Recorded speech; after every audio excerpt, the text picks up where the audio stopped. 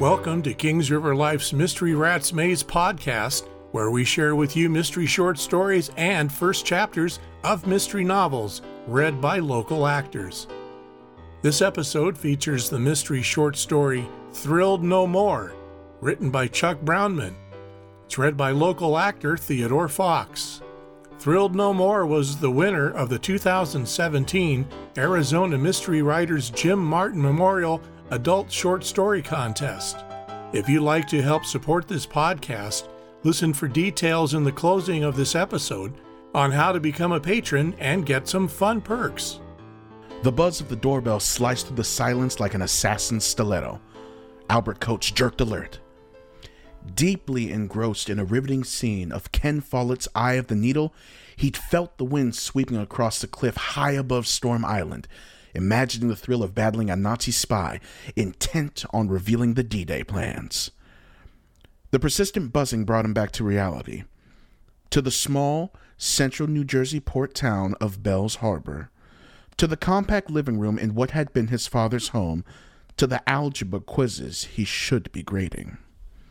Smacking the book down, he pushed himself out of the lounger and walked to the door. Odd. Someone ringing the bell so late on a Saturday, especially since the last time anyone had come by was months ago, after Pop's funeral. His visitor was a stocky man. Wearing a thick overcoat and Hamburg to ward off the March chill, he looked like a character from a 1940 spy movie.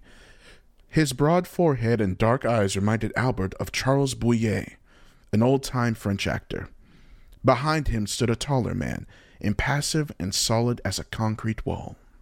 "You are Franklin Coates' son?" the man asked, his soft voice obscuring his accent. Albert's first reaction was to adopt a belligerent, "Who's asking?" tone. His second option was a more suave, James Bond attitude. Instead, in his own reedy voice, he merely acknowledged who he was. "And you are?" "Pardon my lack of manner.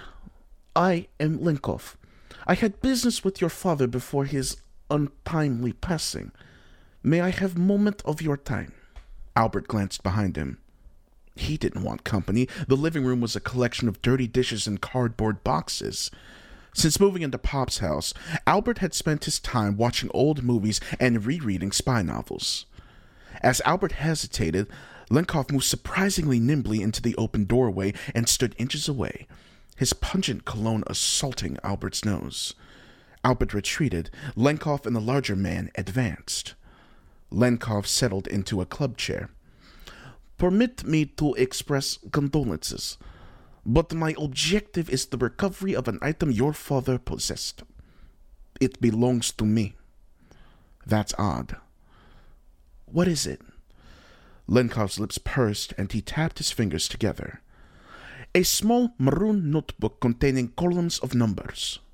"I haven't run into anything like that, but as you can see," he gestured around the room, "I'm still getting settled. If you leave your contact information, I'll let you know if I find it."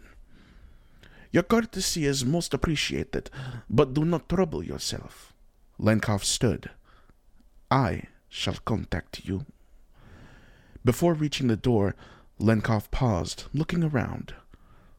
Such lovely belongings.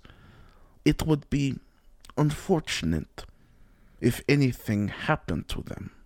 Good evening. Despite Linkoff's courteous words, a slight chill descended on Albert as he peered through the curtains, watching the pair as they walked towards a black SUV parked in front of the house. Linkoff spoke to his muscular companion, who nodded. Even after they drove off, Albert's unease remained. Questions swirled in his mind. One thing was certain. Linkoff was up to no good. Early Sunday afternoon, arms full of grocery bags, Albert entered from the garage, almost calling out, "Hi, Pop!" He couldn't quite accept that his father was gone. Then he halted. The messy living room was now a full-blown disaster. Drawers dumped, sofa cushions ripped and strewn, bric-a-brac shattered, pictures yanked off the walls. Worst of all, books tossed everywhere. Someone had searched the house, probably Linkoff or his men. But whoever it was, they wanted Albert to know they'd been there. Uniformed officers responded quickly to Albert's 911 call, one of the few benefits of living in a small community. After verifying the intruders were gone, the cops listened as Albert told them about Lenkov. From the glances they exchanged, it was clear they thought Albert was an excitable nutcase with an overactive imagination. But they took a report, vaguely assuring that detectives would contact him. Walking them out, Albert saw Pop's neighbors clustered around, straining to see what the excitement was. Even Miss Greenberg, the aloof loner whose husband was down with the flu, ventured out. He waved to her. Scowling, she retreated into her house. Back inside, Albert appraised the wreckage, feeling conflicting emotions. Lenkov's appearance, the veiled threat, it was like starring in his own spy thriller. Except that novel skipped over the tedious parts where someone cleaned up. After hours of throwing out broken pieces and putting the furniture back in some semblance of order, Albert straightened and stretched. His lower back howled in protest, a consequence of his perpetual lack of exercise. Turning his attention to the bookshelves, he decided now was a good time to attack a long overdue job, removing his books from the boxes, combining them with Pop's, then arranging the books alphabetically by subgenre. Placing his own books among Pop's collection, a thought hit him.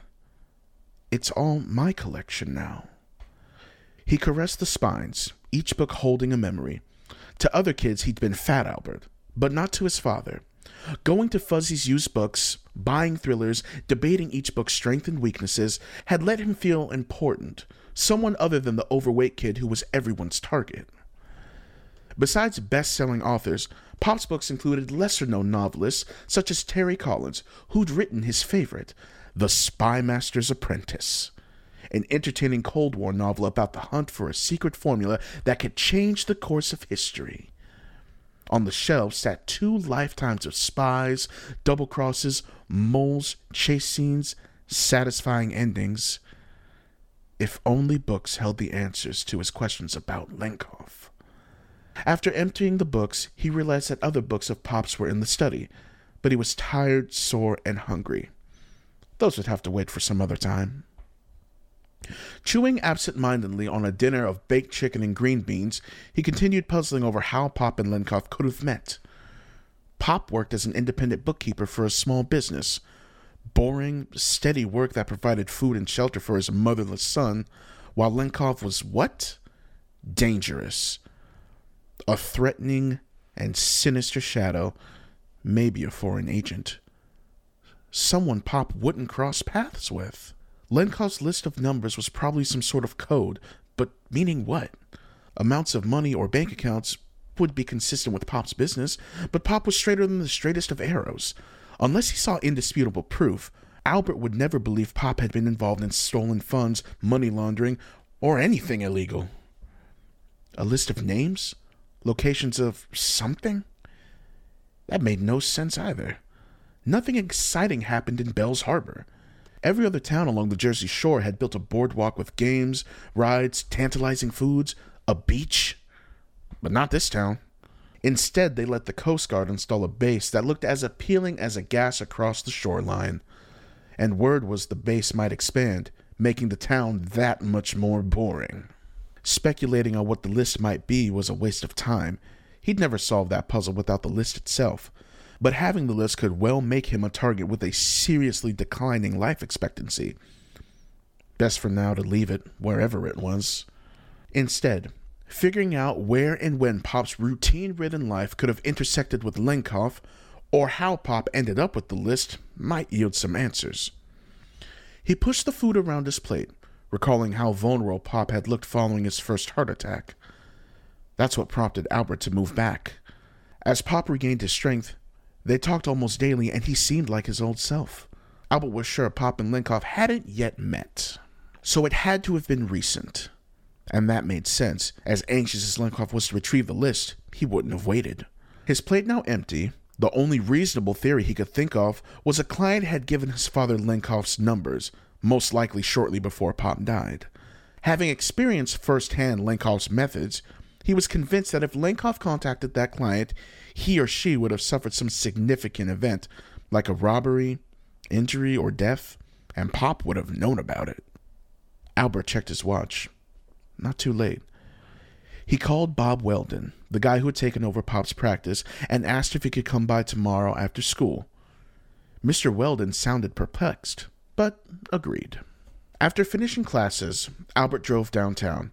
He kept looking in his rearview mirror to make sure he wasn't followed, but saw nothing as usual. He parked in the lot around the corner of Pop's office and walked down Main, stopping to notice how faded everything seemed, like an old photograph. As a kid, he'd walked the same block, thinking how his father's office was in the middle of everything, sharing a building with the insurance agent's office and sitting across the street from a large hardware store and clothing boutique. On the next block sat the YMCA, the library, and town hall. What he saw now, closed storefronts, empty streets, reminded him how determined he'd been to leave. Now, seeing someone else sitting at Pop's scarred desk, a lump formed in his throat. In answer to Albert's questions, Mr. Whedon said only 2 clients had experienced that kind of recent loss. Paulson's Bakery was robbed 2 weeks ago, and a week earlier, Old Man Simmons, owner of Simmons Realty, had suffered a fatal car accident.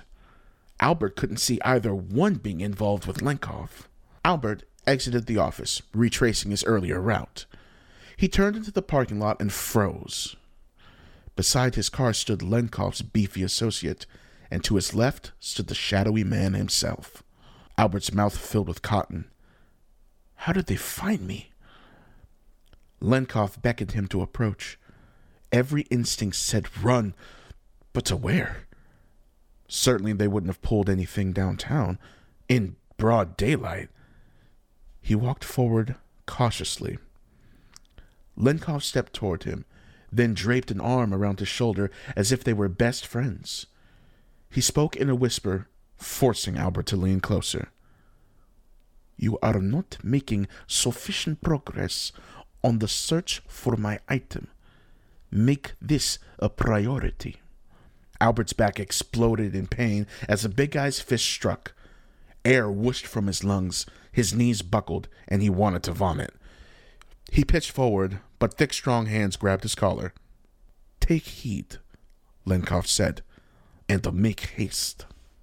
Albert entered the kitchen, pain spiking each time he inhaled. Popping a beer, he leaned his elbows gingerly against the counter. This was like an unsolvable algebra problem. Too many unknowns. He felt like a guppy surrounded by piranhas. Too jumpy to sit, he decided to occupy himself by finishing the task he started yesterday, moving the rest of Pop's books from the study into the living room. Grabbing a handful, he noticed one stuffed behind the others, a second copy of The Spy Master's Apprentice. Unlike Pop, even for his favorite, Albert carried it into the living room to compare both copies. Same covers, same text, same title page. Wait, something written faintly in pencil. Albert tilted the book one way, then another. Albert, for my birthday. He stared at the writing. Could it be a clue? One that only he would understand? Pop's birthday, May 21st, 1943. 5/21/1943. A common key code, like spies used pre-computers. Pulse pounding, Albert turned to page 5. Nothing. Each of the other pages, again, nothing. This wasn't so easy. But it felt right. What was he missing? He returned to the words written on the title page. For my birthday. Of course, a double clue. The word for meant adding 4 to each number. So the page numbers to look at became 9, 25, 23, and 47. Sure enough, each of those pages contained 2 underlined words. The message said, Safe House, List Local Book Store Package Held. Albert's jaw dropped. Safe houses. In Bell's Harbor. Maybe connected somehow to the Coast Guard base? Thinking back to his conversation with Mr. Weldon, Old Man Simmons must have somehow obtained the list through his realty business, then passed it to Albert's father for safekeeping.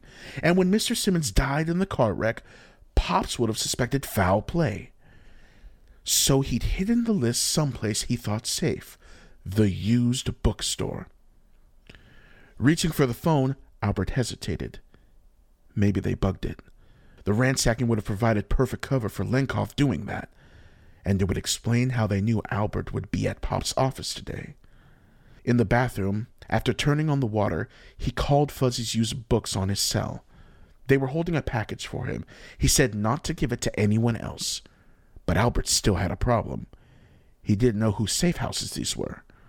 But either way, giving Lenkoff the list meant helping a likely foreign agent, probably endangering lives. Albert wasn't a good enough liar to con a professional, and a fake list wouldn't fool Lenkoff for long. And without proof, the cops would think he was crazy. The only way to get rid of Lenkoff permanently was to get him out in the open, force him into making a mistake. That meant leading him to the list, and that meant putting someone in danger. 2 hours later, Albert crossed the street, handing a shocked Miss Greenberg a paper bag containing chicken soup for her flu-suffering husband. He returned home, waited a few moments, then dialed Miss Greenberg. "I wanted to thank you again for holding my package. Remember, don't give it to anyone else." He hung up before she could ask if he was crazy. He pulled out of the garage and circled his neighborhood to confirm no one followed. After parking on the next street, Albert snuck back in, crawled to the front window, and peeked out. Within minutes, the black SUV stopped in front of the Greenbergs' house. Lenkoff emerged, smiling, and headed to their door. The muscular guys stayed on the porch. Quickly, Albert dialed 911 and reported his neighbor being assaulted. Lenkoff hadn't been inside for long when the Bells Harbor cops squealed to a stop. The muscular associate pulled a gun, then fell under a fusillade of police bullets. The cops led Lenkoff away in handcuffs. Once they identified him, he'd either be jailed or deported. Albert retrieved Pop's package, a stack of their favorite thrillers. Tucked inside one of the books was the list, which he turned over to the authorities. After much thought, he donated most of his and Pop's spy novels to the library, keeping a few for sentimental reasons. He didn't need them any longer. He lived through one. He'd always have his memories of Pop, but now it was time to move on.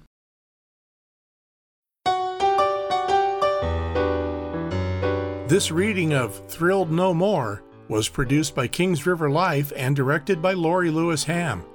If you'd like to help us be able to continue to bring you more mystery fun, check out our Patreon page at patreon.com/KingsRiverLife. Even $1 a month can make a difference, and we could really use your support.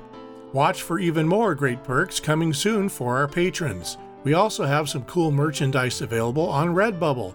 Check the show notes for the link and for the links to our websites and social media. Subscribe to our podcast to make sure you don't miss a single episode, and subscribe to our podcast newsletter for bonus content. If you enjoy this episode, please rate or review it, as this helps make us easier for others to find. And be sure to tell your friends.